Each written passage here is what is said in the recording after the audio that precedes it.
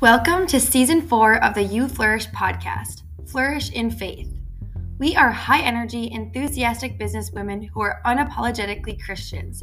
At You Flourish Company, we know that our world puts such a high value on success and productivity, and our faith often gets put on the back burner.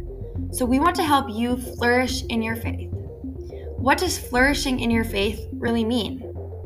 It means collaborating with God in every area of your life and in every season. With friends, family, and in business meetings, God wants to have a seat at your table, but you have to invite him in.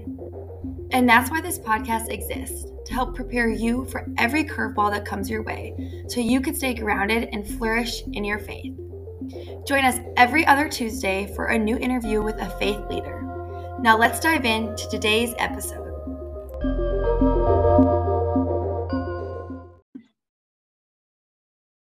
Hello, everyone, and welcome back to another episode of the You Flourish podcast. I am thrilled to be joined by Sarah Stenson, and Sarah and I have connected a couple times, but the first time that we connected, I just left. We got dinner at this chicken place, and I remember I don't know if both of our chicken sandwich was like so spicy, but mine was so spicy, and that's what I remember, is it was so spicy. But I remember leaving that meeting with her just feeling very like filled up and truly like there was hope after that. And so I was really excited, and I asked her if she would want to be featured on our podcast because I want her to be able to share her story with everybody listening. And so, Sarah, first, welcome. And why don't you share more about you with everybody? I'm going to start today and kind of work my way back. I live in Fargo, actually just moved to Horace with my husband, and we have two little boys, Simon and Aiden, and then we have a dog, Bear, first and foremost, my family. And then professionally, I work for Border States here in Fargo. I have gone through sort of a professional transformation over the last year. It's kind of a journey of self-discovery, both personally and professionally. But the work that I do is centered around helping customers solve problems and improve the cost of doing business with them. And just kind of my background, I grew up in Western North Dakota. I am the youngest of 5 children and the only girl, and that for anybody that knows me, it explains my personality to a T. Very close with my brothers and my family. I grew up, I'm Catholic. I was raised Catholic. My dad was ordained a deacon when I was just entering junior high, which definitely has a big significance in my life. It's reflecting back, it's one of the most beautiful days in my entire life, the day that he was ordained. But there's a lot of influence that came from that that I take into my world today. Yeah, I remember you sharing about that and how that played a huge part on your whole journey. And I'm sure now when you look back, that's not something I've been doing lately, is reflecting back and thinking about, wow, how far you've come and how we've gotten there and all the things that have happened along the way that just makes sense now, but didn't probably at the time. So, well, Sarah, today I really want to focus on when we think about perfection in our faith and needing to be perfect. Sometimes we think it comes to anything when it revolves on faith, and we know that's not true, but sometimes we set this expectation for ourselves. And so oftentimes, we feel the need to be perfect for God. And so we feel like maybe we can't go to church if we've sinned or we aren't worthy because of our past. And so my first question for you is, and share as much as you want to share on this, but how have you pushed past the need for perfection when it comes to your faith?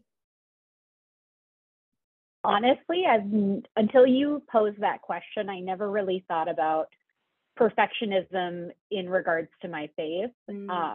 And to to be honest, maybe even a little embarrassed to admit that I never really took those two things together. Like, can you be perfect in your faith? I have a lot of really great examples in my life of people who would say that they're not perfect, but are just shining examples of pillars of faith and strength. And for me, perfectionism always kind of found its way into my life in other ways, perfect grades or perfect presentation at work, perfect interactions, those sorts of things. And I think what I take away from that I can apply to my faith now that you've kind of pointed this out to me, of don't strive for perfectionism, but strive for consistency. Mm-hmm. If you can't reach the top, what can you consistently deliver on over and over and over again? And I'll say I'm not great at consistency either, but being mindful of it and trying to take that away of, if I can't do it perfectly, I can at least try, and I can try every day, whether it's the work that I do or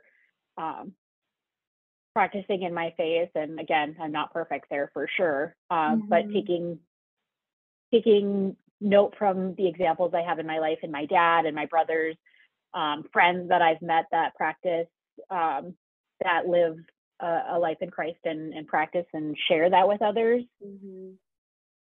Yeah, I think that's the first thing that I just thought of after I asked that question. I'm like, well, perfection is never achievable. And that's why we have God's grace, right? But also when you mentioned looking to other people who are strong in their faith and looking to them as examples rather than jealousy or maybe spitefulness. I think maybe that's something that I struggle with a little bit. It's like, I want to be at this certain point, whether in my faith or my life or my career, and you see someone who isn't that point, and sometimes we resort to jealousy or how do they do that? Why do they have this blah, blah, blah?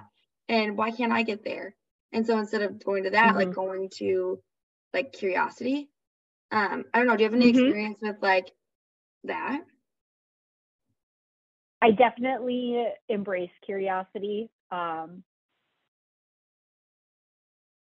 You never know what you don't know what you don't know, right? Mm-hmm. So the best way to have a better understanding is to be willing to learn and be willing to ask questions. And, I've got a 4-year-old right now, so his questions are endless. And I'm really starting to see that, whether it's about, something scientific that I can't answer or something religious. We just went through, my grandma passed away a few weeks ago, and we went through kind of that experience of explaining that to our 4-year-old of, great grandma's gone to heaven, and the questions that came from that. I was not ready for that experience, but his curiosity it changed the way that I grieved, because he wasn't asking the questions of why can't we see her anymore, but he was asking the questions of, what's it going to be like for her in heaven and that sort of thing. So that's one version of curiosity that's different that I've ever dealt with. But my curiosity always just comes from trying to learn as much as I can and trying to share my knowledge with others. Mm-hmm. Yeah, and I think that's so important when it comes to faith, because there's so much, and that's why it's called faith, because there's so much we can't see and so much that we will never be able to know, but just being curious every day. And I actually just had a conversation with somebody about when it comes to evangelizing people or chatting with other people about your faith, just being curious is so important, rather than assuming or pushing things on people. Curiosity is so important. And so for you, when it comes to the workplace or telling people about your faith, just living out this life, how do you bring your faith into your work? And how do you do so in a way that makes sense for you and for the people around you? Yeah, I'm not afraid to talk about my faith and being brought up Catholic and practicing a Catholic faith today. I probably share more than I need to with some people, but it's a sense of pride for me now. And looking back, I'm a little ashamed that it wasn't as big of a sense of pride when I was younger. I went to a Catholic school, but yet it still, for some reason, it didn't feel cool to be Catholic. And I see the youth today, or even my brothers, we grew up in the same family, but yet still had very different experiences on our journey defining ourselves through faith. And now today, it just becomes a regular part of what I talk about. Somebody asks about your weekend. Oh, well, I read at church this weekend, or, oh, I did this. I don't see the two as being separate. It is just talking about myself and what my interests are, and being comfortable in that skin feels really right for me right now. Right. Yeah. I love that. And too, it's just like, that's who you are. And so sharing it isn't a separate, it's not a separate part of you. It's just like, you're all one, and that is you.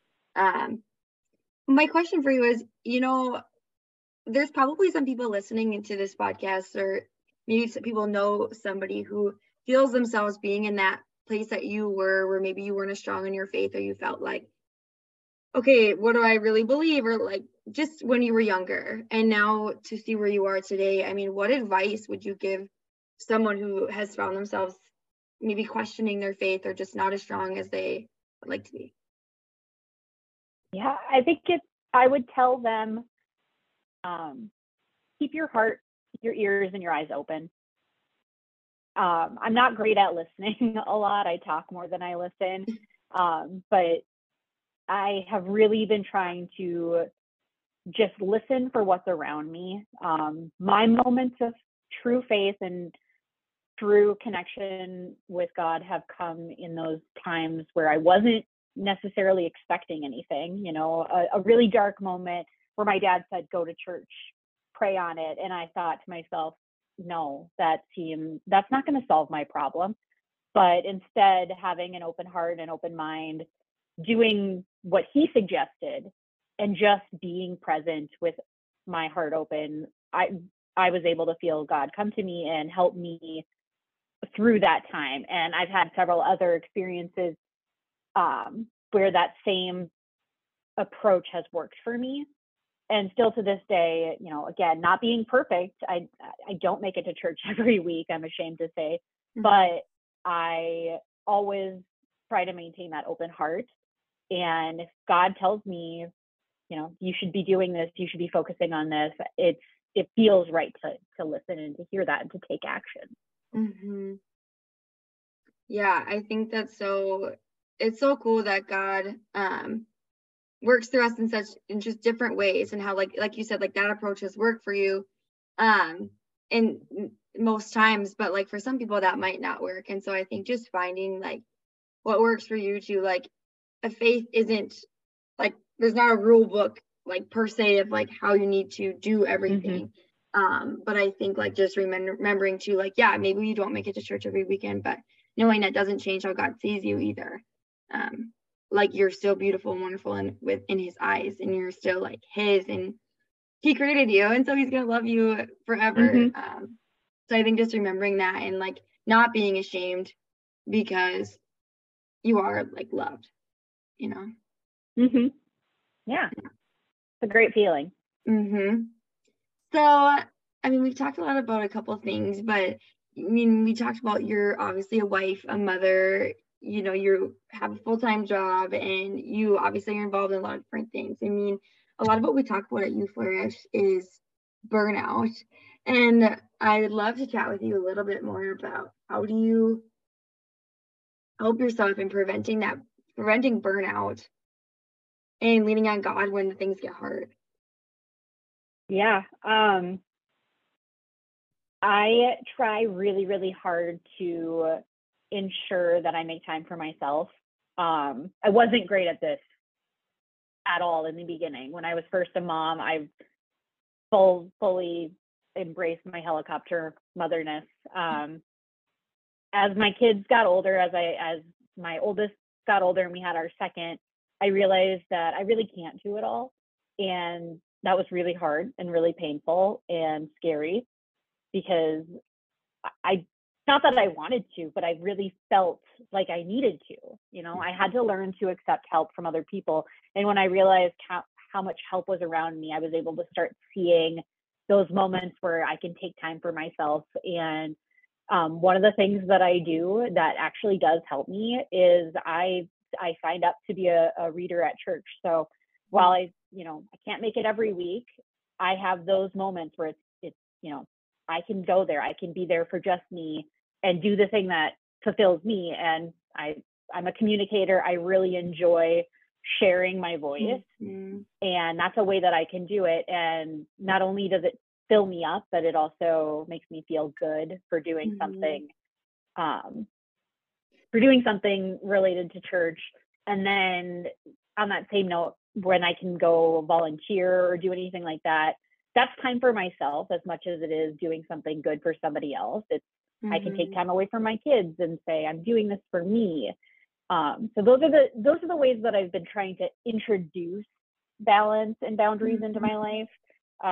Gradually finding out where I can add more, change up my mix a little bit to what feels right for me. And then just even being open to reflecting. Like at the end of the day, I really do try to ask my husband and my kids, what was your favorite part about the day? Or tell me something good that happened today. Or just even asking, did you have a good day? And if you didn't, let's talk about it and figure out, why, what can we change? But that just moment of reflection at the end of the day, to be grateful for tomorrow, that does a lot more than I realized it did. Yeah, I think a couple of things I thought of when you were sharing is that, burnout doesn't come from doing too much. It comes from doing too much of the wrong thing. And so I think when we think about burnout and yes, your time is filled with maybe a lot of different things, but do all of those things fill your cup? If yes, then I think it's going to be okay, And so just finding things that fill you rather than drain you, I think is the best way to prevent burnout. Like you said, going to church on Sunday and yes, signing up for reading, because one, accountability is great, but also just reminding yourself that I'm doing this because I know that this is going to make me feel better. This is going to make me be a better person this week, and setting yourself up for success. And so I think that's really awesome. And, true balance never really actually exists. And so I think we have to remind ourselves that what are we really striving for? But also I just keep reminding myself that God's grace is so much bigger than, what we're all striving for anyways. And so not trying to put so much pressure on ourselves. And I'm sure as a mother, you feel a lot of pressure, oh, I should be doing this. And if we miss this, or if we can't do this, I'm not doing it right. But that's not true, and reminding yourself of the truth. Yeah. I'm going to say I don't necessarily balance to me does exist. But what I think a lot of us struggle to realize is that balance never looks like what you think it's going to look like. Yes. It's always going to, it's in some ways it might appear lopsided or appear to favor one side or the other, but I'm really looking at my life as a whole. And my husband and I have always kind of had this. We definitely acknowledge that there's times for each of us to grow, and we have to give each other that space to grow. When he was in grad school and I took a step back, and then when I went to grad school and he focused on this, and now we're kind of in this season of him trying to figure out the next stage of his business and me figure out the next stage of my career. And we're trying to figure out how to keep those in the right flow so that it does stay balanced. And it is gonna, every once in a while you're gonna teeter a little bit heavier the other way. But I do think that there's a way to achieve it as long as you have that, again, open mind, open heart, that you have to be willing to see it how God means it to be seen versus how you expect it to be seen. Yeah, and I like how you keep bringing up that we are a whole. I think we all just try to silo, we split up our lives, and it's no, you are a whole human being. And so when something happens or you're reflecting, like you mentioned, it's all about your whole self, not just these little parts of you too.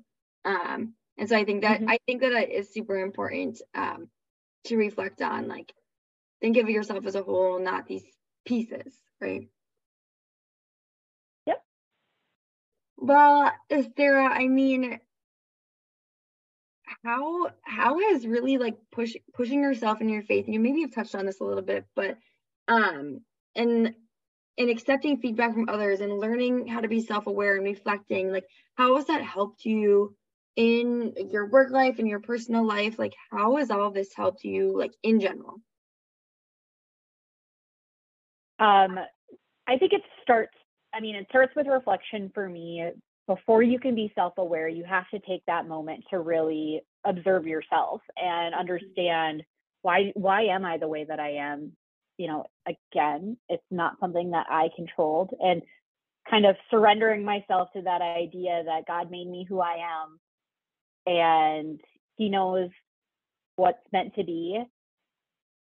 Once I surrendered myself to that and really started to accept that I am how I am because somebody has a bigger vision for it, then it was, how can I use not necessarily my weaknesses, but use all of my abilities to make them into a strength. So communication, I'm not great at. I talk a lot. I'm an over communicator. It's feedback that I get constantly. And so for me, the reading at church piece is a way for me to sort of take that negative and turn it into a positive. I enjoy talking, so let me do it in a fulfilling way.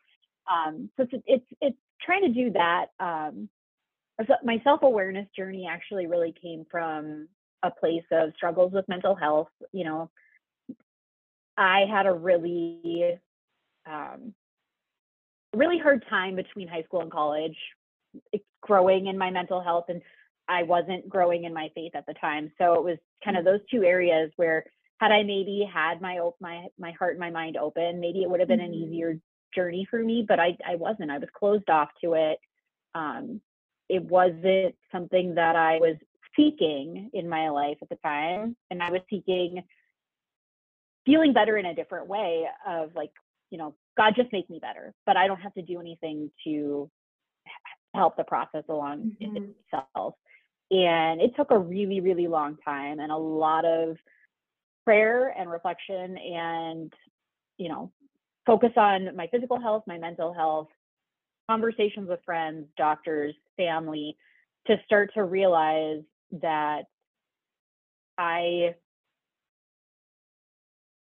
there's light and I just need to keep my eyes open for it. And now I view life a lot differently than I used to.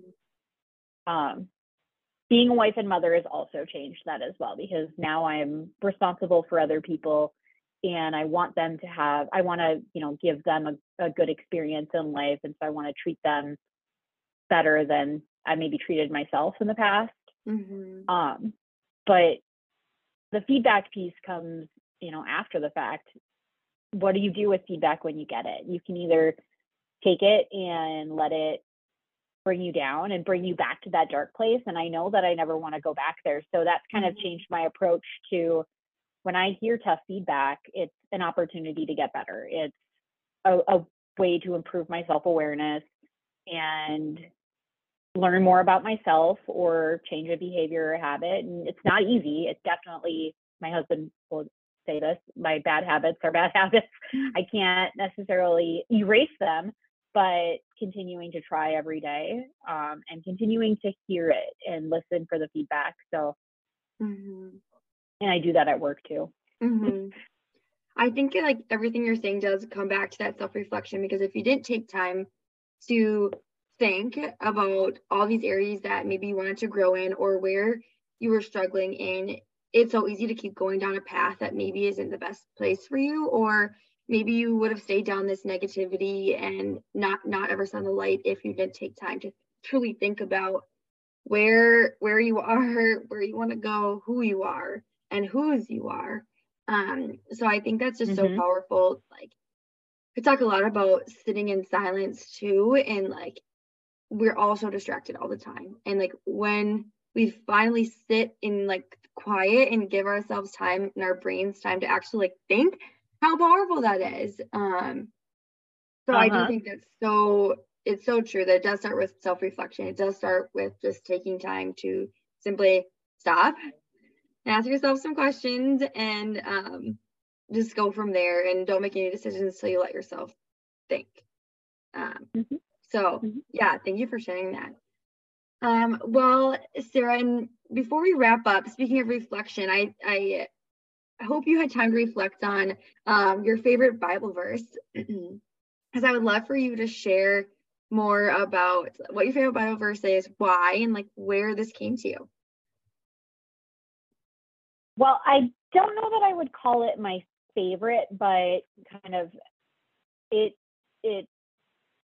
stood out to me specifically on this theme of what we've been talking about. And as we've been talking, like, man, it's in bold in this conversation. And so I picked Proverbs 19, verse 21, which is, many are the plans in a person's heart, but it is the Lord's purpose that prevails. And I mean, that's, for me, that is really everything about my life. I had big ideas for what my life would become. I had this vision, and it's never turned out that way. And I have finally, only now at 36 years old, started to really realize that my own expectations often are the cause of my own disappointment, and just trusting that everything will work out the way that it's supposed to.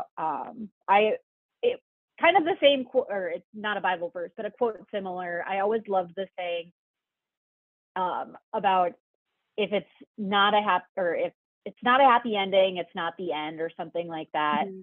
Of everything just works out the way that it's meant to be, and you just have to trust that, and trust God, and trust the process, and trust yourself